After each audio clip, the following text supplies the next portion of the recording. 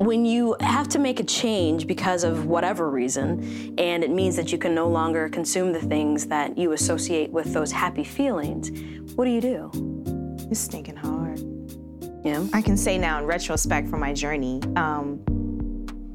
I did not realize the emotional and social pressure to conform to a diet that didn't fit me. I didn't realize that that was really the hardest part. Welcome to The Jealous Vegan, a podcast about healthy eating, habit change, and the hurdles we all need help overcoming. I'm Jennifer Hunley, co-founder of The Jealous Vegan, also known as The Voice. Today we're joined by April Cunningham, co-founder of The Jealous Vegan, health and life coach, also known as The Influencer. Lisa Carter, founder of Kinetic Fitness, also known as The Balancer. What do you do when your body demands something different than those in your family or your community? How do you remain part of the clan while making drastically divergent choices from the people in your circle? Today, we're discussing the war between biology and culture.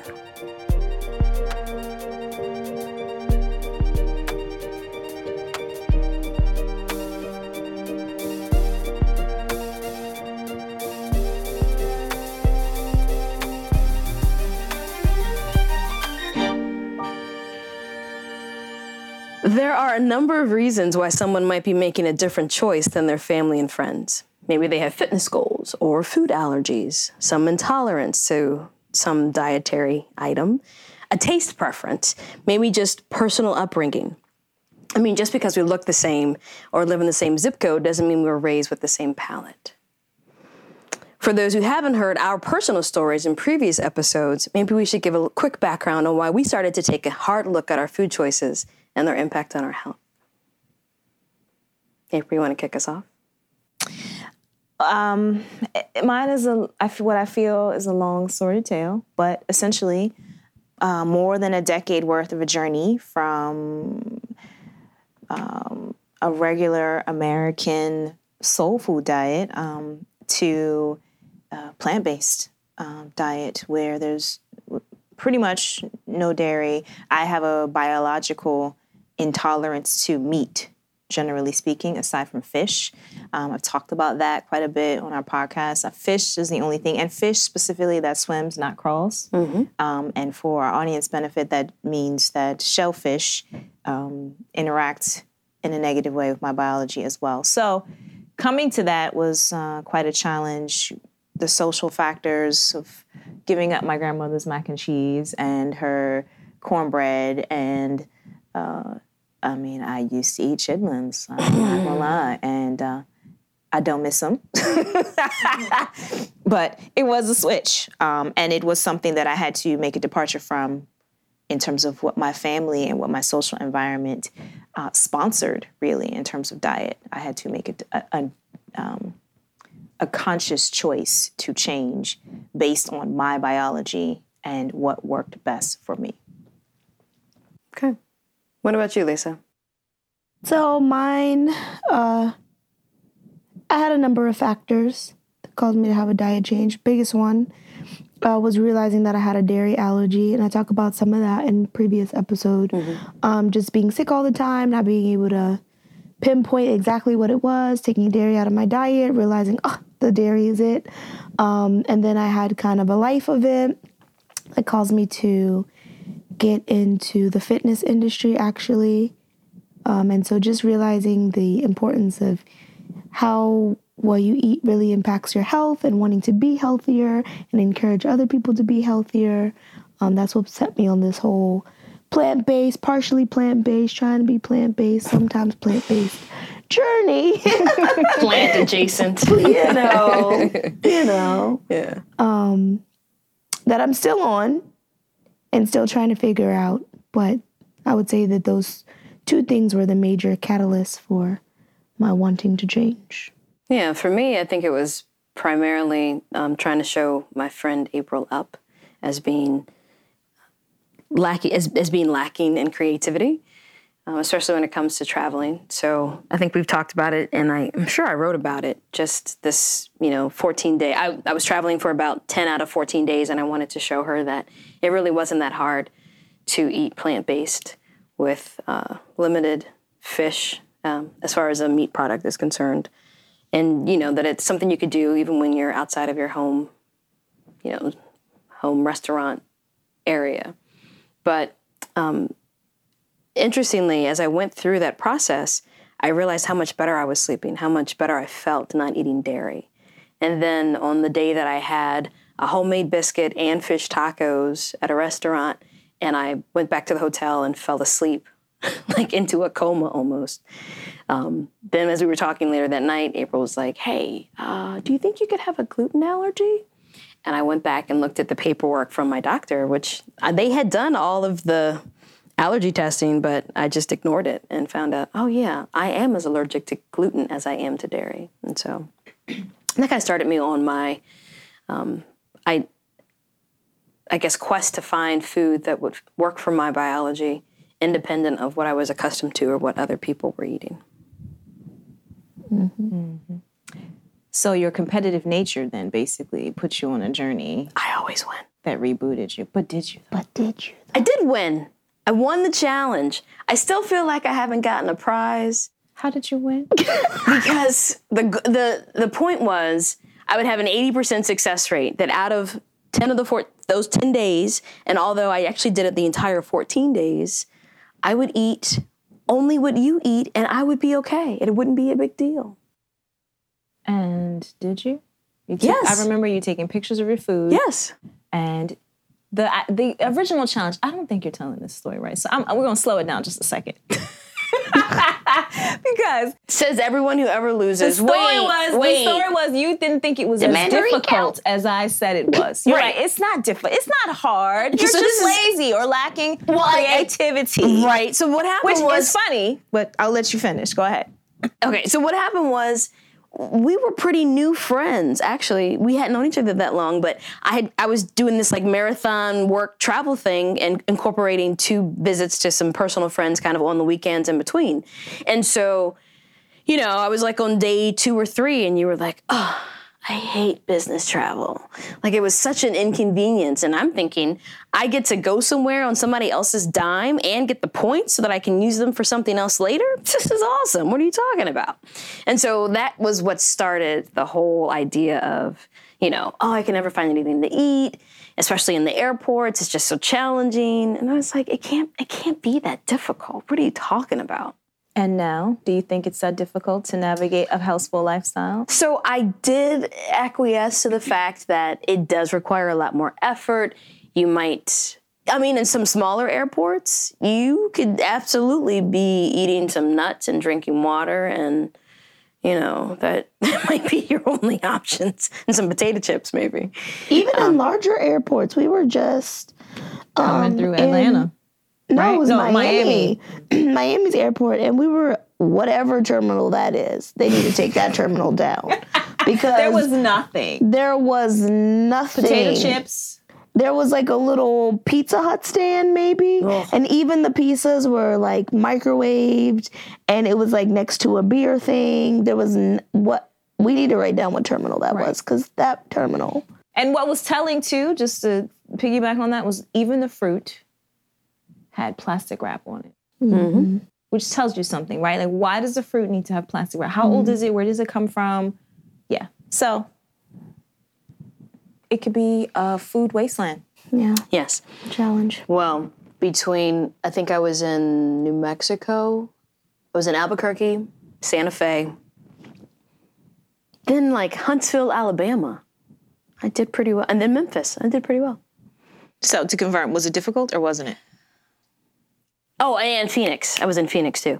It had its challenges, but I wouldn't say that it was difficult. She's not trying to give the difficult word, but challenge and difficult, Let me say this. I don't feel differently about travel as a result. I don't hate business travel, or do I detest so I will say this. When you get on airplanes, most of the time, none of the options are both vegan and gluten-free. Again, mad at the menu. So the challenge for me is just making sure that I'm prepared ahead of time. You keep saying challenge, and I think you're just avoiding the word difficult. And as a follow-on, we talked about it in the previous episode, mad at the menu. Is it difficult to dine out when you're having when you have a dairy allergy and a gluten intolerance? Sometimes, yeah. Well, you know what? And sometimes, but listen, because I don't know if you remember this Sunday that we went to brunch with your mom, or I guess it was really lunch, and you were like, "Oh, there's nothing for you to eat here." And it was like such a novelty for you, like, "Oh, I never realized how hard it must be." Difficult it is. And gluten, but that was I absolutely believe gluten is harder than dairy in many areas. Yeah, we're off topic. We are. We're off road right now, but I just wanted to confirm that I won. Glad I have some mud flaps on my vehicle here.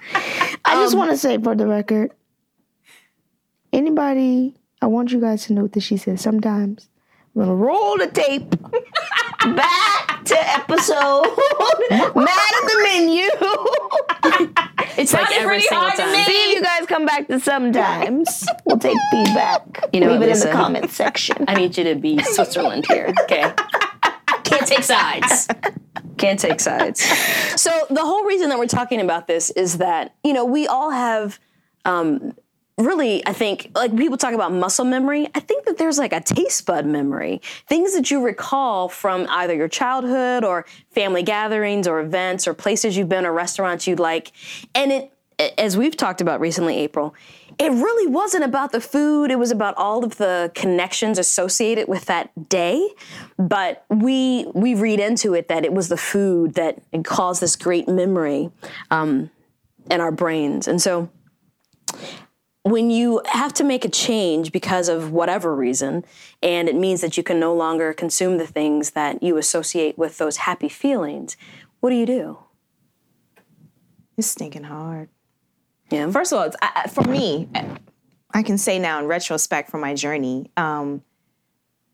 I did not realize the emotional and social pressure to conform to a diet that didn't fit me. I didn't realize that was really the hardest part. Yes, there's like giving up my grandmother's mac and cheese, right, which is stinking awesome, and other things that she made, ribs and things that there was like, I mean, my grandmother, sorry to excuse this, but she slays in the kitchen. Like, I mean, there's no doubt about that. No one would dispute that. However, there's a nostalgia to it, and that was hard. It's also hard. I have felt to replicate that savory sense of a mac and cheese or a good quality Haagen-Dazs ice cream. I'm just going to throw that out there because that was my favorite. But a good quality creamy ice cream, a butter pecan ice cream, like it can be done. I haven't had a good butter pecan, just for the audience benefit. But I have had a good coconut base. Nope. No? Yeah, I'm sorry. I think we skipped over you, Lisa. No, you explained that it was dairy allergies and feeling bad all the time. But I remember there are some real pitfalls for you when it comes to dairy. Yeah. No, I have some serious issues with dairy. I was just saying nope to the fact that I tried some coconut-based ice cream? No, not ice cream. But you're also talking to someone like to bring. I'm happy that you brought up that point. My journey started from a dairy allergy, which I thought I had mold allergies, all sorts of allergies that, seasonal allergies got really bad in the summer. Seems pretty standard until I realized that I was eating pints of ice cream in the summer, literally pints. And so that contributes to it. So as an ice cream connoisseur, let me tell you. Aficionado. Let me tell you that soy ice cream, that coconut ice cream, it's just nope. It doesn't do it, right? I mean, just recently we were with someone we're collaborating with for a menu, for a tasting menu for our TJV audience. So stay tuned, audience, because we have some good stuff cooking for you. We're literally cooking. And we had that mac and cheese, right? And he made a mac and cheese for us. We just go ahead and call them out, News to DC. But he made a mac and cheese for us that was stinking awesome. It was so good. No dairy in it whatsoever. Lisa ate it for breakfast the next day. It was so good. And let me tell you, I was the biggest hater. I was like, nobody makes a non-dairy mac and cheese. Just give it up. Okay, turn in the towel. So good. It was amazing. But those kinds of things, that had to take conscious effort on our part and his part to pull together and try to figure out what would work best. So all that to say, it takes conscious effort. It takes awareness, to Lisa's point, that you you have to try and keep trying and recognize that part of the shift is not just about the food. It's also about the nostalgia and the savory sense you're trying to replace. And some things with plant-based you cannot replace. I mean, I've said it many times in a previous episode, bacon is just not replaceable. It's just not. Just don't even bother. And the other thing that I think is interesting is there is the nostalgic component, but also there is, we talk about this, you guys talk about this in another episode too. It's Mad About the Menu. But the kind of embarrassment or shame that comes with having dietary restrictions, which, we shouldn't have. If anybody had any sort of, I'm not going to call a dietary restriction a handicap or disablement, but it's different than what other people have, right? Yeah. But if anybody had any sort of other thing that we needed to, account for, you wouldn't have that shame associated with it. But for some reason, like when you're dieting out, not just the nostalgic part of it, but when you tell people that you're vegan or you're plant-based or you have this type of allergy, first thing people give you is pity, which I personally don't like. Because oh, you poor thing. Yeah.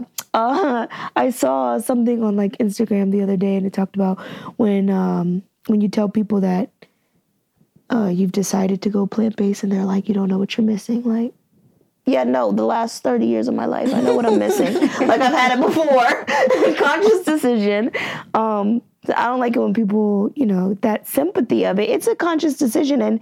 And why are you sad that I am choosing to feel better and to, like, eat based on what I need and what makes me feel good, and why do now I feel like, oh, this is not cool. So there is a social component to it that's kind of shameful, or we feel self-conscious about it, or we feel embarrassed by needing to be different or eating something different that I don't think should be there in terms of diet.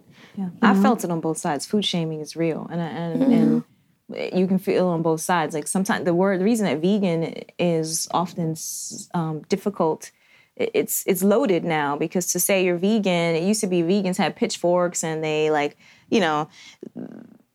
they're the tree huggers who are going to nail all the meat eaters to the wall because you need to save the planet and also it's better for you. And it's a maniacal sense that vegans are maniacal. Not true.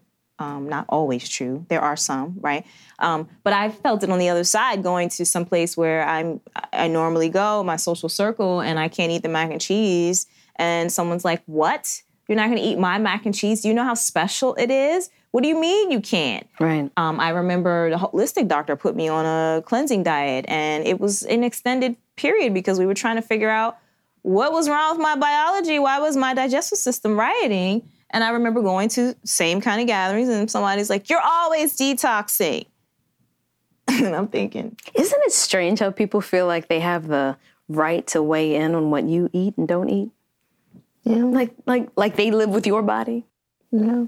Or as if they have any need to have an opinion. I don't need to have an opinion about what you eat. Not really, no. Why do you need to have an opinion about what I eat? Unless you feel threatened. Well, I think that that's probably the issue, is that anytime someone creates a change within a group, it causes the other members to say, wait, this is going to adjust the dynamic between us, or where we can go, or what we can eat, and I don't like that. I felt it very seriously when I first was plant-based, I guess in the summer of 2017. I had a group of friends that I had dined with very regularly who, it was so strange to me how the discourse at the table was, well, I feel like, protein and vegetables is just so much better for you. Like, why wouldn't you just keep doing that? And so it was almost like they couldn't conceive that I would change what I'm doing. I'm not asking them to change what they're doing, but for whatever reason, people feel like whatever change you make, it makes them question either what they're doing, or they feel like there's some judgment against them. And that's not really what's happening at all. I totally agree with that. I think that when people start to make changes, it does force other people to kind of look at their decisions too. And I think sometimes it highlights things that maybe they already knew they could be doing differently or they shouldn't be doing, but now that you're making this change, it's like, it's something that they have created in their mind that, well, if you're doing it, I should do it too, even though I never said that. But usually it surfaces something that's already happening in the back of their own brain. And then, I mean, most people, right? They never address that. Like, I'm feeling threatened by your decision because this is what's happening inside of me. People always turn it outward, right? So now it's like, why are you trying to do this thing? Which is really unfortunate because it does put the person on the receiving end of that in a very uncomfortable place. Right. You know, it's like I'm making a decision. In a place of shame. Yeah, and it's okay. And I mean, we get that there are behaviors and there are characteristics that are socially reinforcing, right? Racism is actually socially reinforcing, right? And the environment, kids are not raised with racism. They are taught that, and then their environment reinforces it, right? And makes it, air quote, true. And we often don't think of food that way or our culture that way, but this conversation is highlighting, and it's why the Jealous Vegan is here, is to highlight that food, our thoughts around food and diet are also culturally and socially reinforcing, and they need not be. It takes people who to say, I can step outside of this box, this accepted box, and still be a part of the group. And the group can say, okay, you don't subscribe to this piece of what our culture is, and you can still be a part of the group. And on both sides. And that's where the dialogue has to happen in order for there to still be an opportunity of a sense of belonging on both sides. I would imagine that it's similar to a non-drinker hanging out with drinkers or a non-smoker hanging out with smokers. That's just a very difficult dynamic to navigate. And I don't know why it should be, but it is. And it's like the thought of my abstinence is not in any way a reflection of judgment, you know? Like on your consumption. Yeah, right? Just because I'm not doing it doesn't mean that I'm feeling some type of way about you doing it, but that's how people perceive it. Yeah. And I also think, going back to what you were saying about you're not going to eat my mac and cheese because it's really, really special, is that food is love. So if a family member especially, or a close friend, you know, slaves all day in the kitchen to create this meal, and then you come and you pick around what they've made, I think that people take that very personally. And that's part of the biology versus culture war that's probably happening for many people. And they end up having to give in to their culture as opposed to staying firm for their biology. I think that food has a very cultural dynamic to it. I mean, I notice this when I travel, but it's true, like with different cultures, the way they eat their food. You know, some they sit on the floor, some they eat with their hands. There is this very togetherness that comes with food. And you do end up dining with people that you love and eating food that you like. And there are these memories, these great memories associated with this round table of food and wine and that kind of thing. And so when you feel like maybe you can't be a part of a particular thing because now that food you don't eat or this thing you don't do, you do feel ostracized, and nobody ever wants to be ostracized. And so I know for myself, I find myself caving and maybe eating things that I know that I shouldn't, or maybe that I don't even want for the sake of like just wanting to be a part of the group. But that's not really the right mentality. Really, I should be a part of the group. Regardless of if food is not the thing that should divide you. Yeah. This is one of the chief things that, I'll say this briefly, is that in my health coaching practice, it's never about the food. Or I should say, the food is the small component of shifting a habit.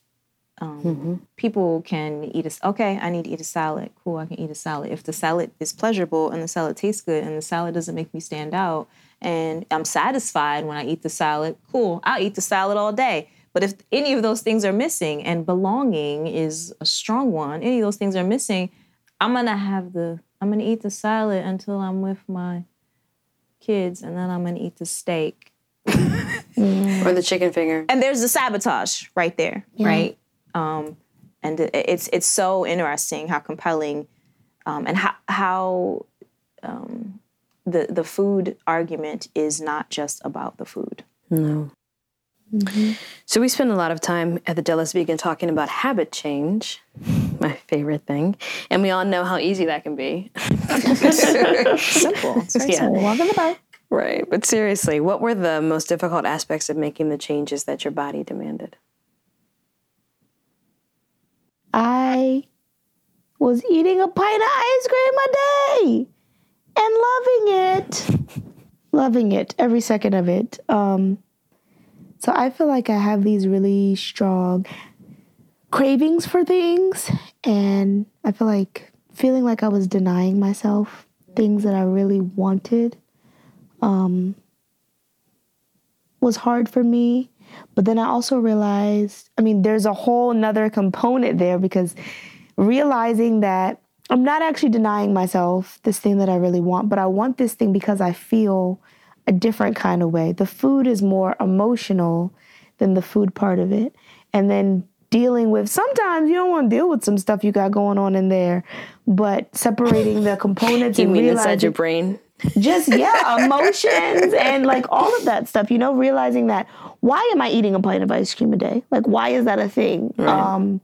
And then addressing what that was, and that was very uncomfortable for me. So for me, it was kind of less about the food and more about like rummaging through my dirty laundry, my emotional dirty laundry. That was really hard for me. And then there are still things now that I crave, but I think it's that those two things, like dealing with emotional stuff and feeling like you're denying yourself. I hate to feel denied. Yeah. It's hard. One thing I'm a broken record. I say that deprivation breeds desire for the forbidden. Yep. And I think that was one of the hardest things for me, giving up things that I had to give up. My biology said, my digestive system, I had hemorrhoids at 27, first colonoscopy at 27.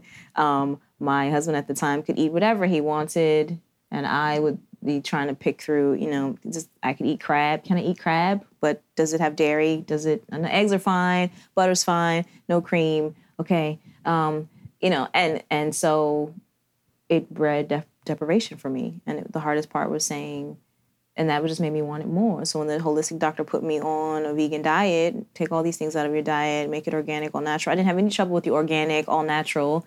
Take it out of my diet, and I'm making pork chops. I'm in the kitchen making pork chops for my husband at the time, and I'm trying to figure out, well, what am I going to eat then? Because those pork chops, I just made those with love. Sure. I know they're boss.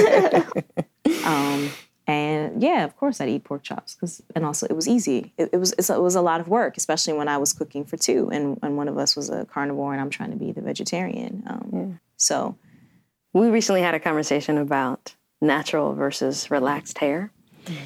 And that when you are accustomed to having straight hair, especially if it's relaxed, you just know what to do with it. And then when you try to transition to having natural hair and letting your curls fly free, that's harder because you're not accustomed to it. You don't know what to do. And I think that a lot of times that dietary changes kind of model the same insecurity of, well, wait, what am I going to eat and how do I prepare it? And that other thing is just so much easier, even if it's not, quote unquote, better for me. Yeah. It's education. It's all of it, right? To that point. And for people in our audience who may not have curly hair, it's a special characteristic to have curly hair, and especially making a decision, for a woman of color, wear straight, wear curly. A lot of American Black women, African American women, have relaxers put in their hair when they're very young, and so they do not know how to manage curly hair because it's been straight for so long. Well, what does that breed at 15 or 16 or 17, 18, 20, 30. Your whole life. You basically don't know how to manage your hair. Yeah. So, it's going to be an education. And it's also, you got to find, what products work and kind of stylists. And it's an uphill battle. Oh, and by the way, I don't want to go to work looking busted while I'm transitioning. Or dating or anything else. Anything else, right? And not to mention that how you wear your hair becomes a part of your identity. And food, I absolutely believe, is a part of our identity too. Yep. So you want to be able to eat, to bring it back to food, you want to be able to eat and go to the lunch function at work and not feel like people are going to be staring at you for what you're eating. Or not eating. And feel comfortable that you do have options that are going to keep you satisfied so that you're not getting the French fries at 3:00 in the afternoon or a Snickers. Along with that thought of like feeling uncomfortable with like what you're eating and what you're not eating, I think there's also a component of when you truly have biological restrictions, you don't always subscribe to the textbook definition of vegan or whatever. So I know like when we all dine out together, April will say, I have a dairy allergy, but butter is okay. And I do feel like people are like, well, are you just trying to be difficult? 'Cause how come you can eat butter, but you can't? And it's like, I'm not going to explain that to you because, it's none of your business and whatever. But I do feel like, if I say I don't eat dairy and then somebody sees me having something that they feel like I shouldn't have, then there is this whole, well, are you really? Because what is all that about? And as if anyone would ever go through the trouble to go into a restaurant to declare their dietary allergies or intolerances simply for the purpose of irritating the waitstaff. No. And in that instance, like butter is really an allowance because sometimes I can tolerate butter. But if you have olive oil, I'd rather have that. Yeah. So you have to make some concessions if you're dealing with loved ones and in a place where you can't control the food or the food source or how things are prepared, and you can ask, but you just can't control it. So, but to your point, Leela, like, yeah, absolutely. There's judgment though. It's judgment. Like, well, why? What's wrong with you? Yeah, it is. So much judgment. Yeah. So recently I've been thinking about taking the words should or supposed to out of my vocabulary, because I think that those are the things that tend to be impediments to making positive changes, because we think we should be somewhere else or that life is supposed to be like this and it's not. And so then we start to question, well, what's wrong with me? And I think that the same thing holds true when it comes to whatever we're consuming nutritionally. We get this sense that we should be able to eat whatever we want, but we can't. And so now, that's just something else that's wrong with me. And that's hogwash. The other thing that I'm finding too is that some of those like very same people who are like, tooty about your... You mean from the Facts of Life? Okay, that was definitely a Generation X. Sorry. For the audience, she means Facts of Life. Attitude-y. Facts of Life. I'm like, what? Sorry, Lisa. Some of those very same people, like, they'll say something snarky like, oh, I can never be, plant-based, or I can never give up dairy because it's so restrictive. And then I say, well, I actually have a genuine allergy. And they'll say, oh, well, like, what's your allergy? They're like, oh, like your stomach hurts. I'm like, actually, mine is completely different. And when I start telling people what my symptoms are, sometimes they'll stop and think, and they're like, well, I have that too. Yeah. Like, and I'm like, look at that. You want me to be eating wrong like you eating wrong and feeling bad. Like I want to feel bad. I want to feel great. Right. And you should want to feel great like me. Maybe you should stop eating that stuff you can't have. And to that point, quickly, like I noticed that when I changed my habits, when I really started to change habits and own that with confidence, and not from I didn't need to, I found that I had to be gentle about it to preserve other people's feelings, right? But when I really started to confidently step and say no, without explaining sometimes, I would just say, no, sorry, I can't have that. And then sometimes I would explain and I'd say, well, because my digestive system riots, I would give them a nice analogy that I won't share here. And they would say, you know what? That happens to me. Yeah. So that body that you think is not talking to you, it absolutely is. You just don't know what you're listening for. Right. Because real talk, most people are intolerant to dairy. to a lot of things. And gluten is on the rise. And, and kids, nut allergies, these things, most people have an intolerance to something. And so to learn to listen to the body is another component. But until you learn to tune into it, sometimes it's just like, well, that's somebody else's problem. Yeah. Thank goodness I don't have that. But you do. But you do. Yeah. So maybe I think for me, as I was listening to you, the message is maybe we should stop being so judgmental of others, but also stop considering that whatever they're dealing with or their issue or whatever they're choosing to abstain from is somehow a judgment on us. Right? So just because you're not going to have it or because you have it and I don't think that I'm better than you. I just realize what I can and can't have and how that will feed or serve my purpose with my one physical shell, right? And I want it to be at optimal performance. So I'm going to do the best I can to take care of it. And you should do the same. Right. And it's modesty, really. Recognizing your own limitations, and everybody's limitations are different. Agreed. Thank you for listening. We'll see you in the next episode. Please connect with us on social media at thejealousvegan.com. If you enjoyed what you heard today, please go to thejealousvegan.com and sign up for our newsletter to receive exclusive content in support of your plant-based journey. And remember, don't let perfection be the enemy of progress.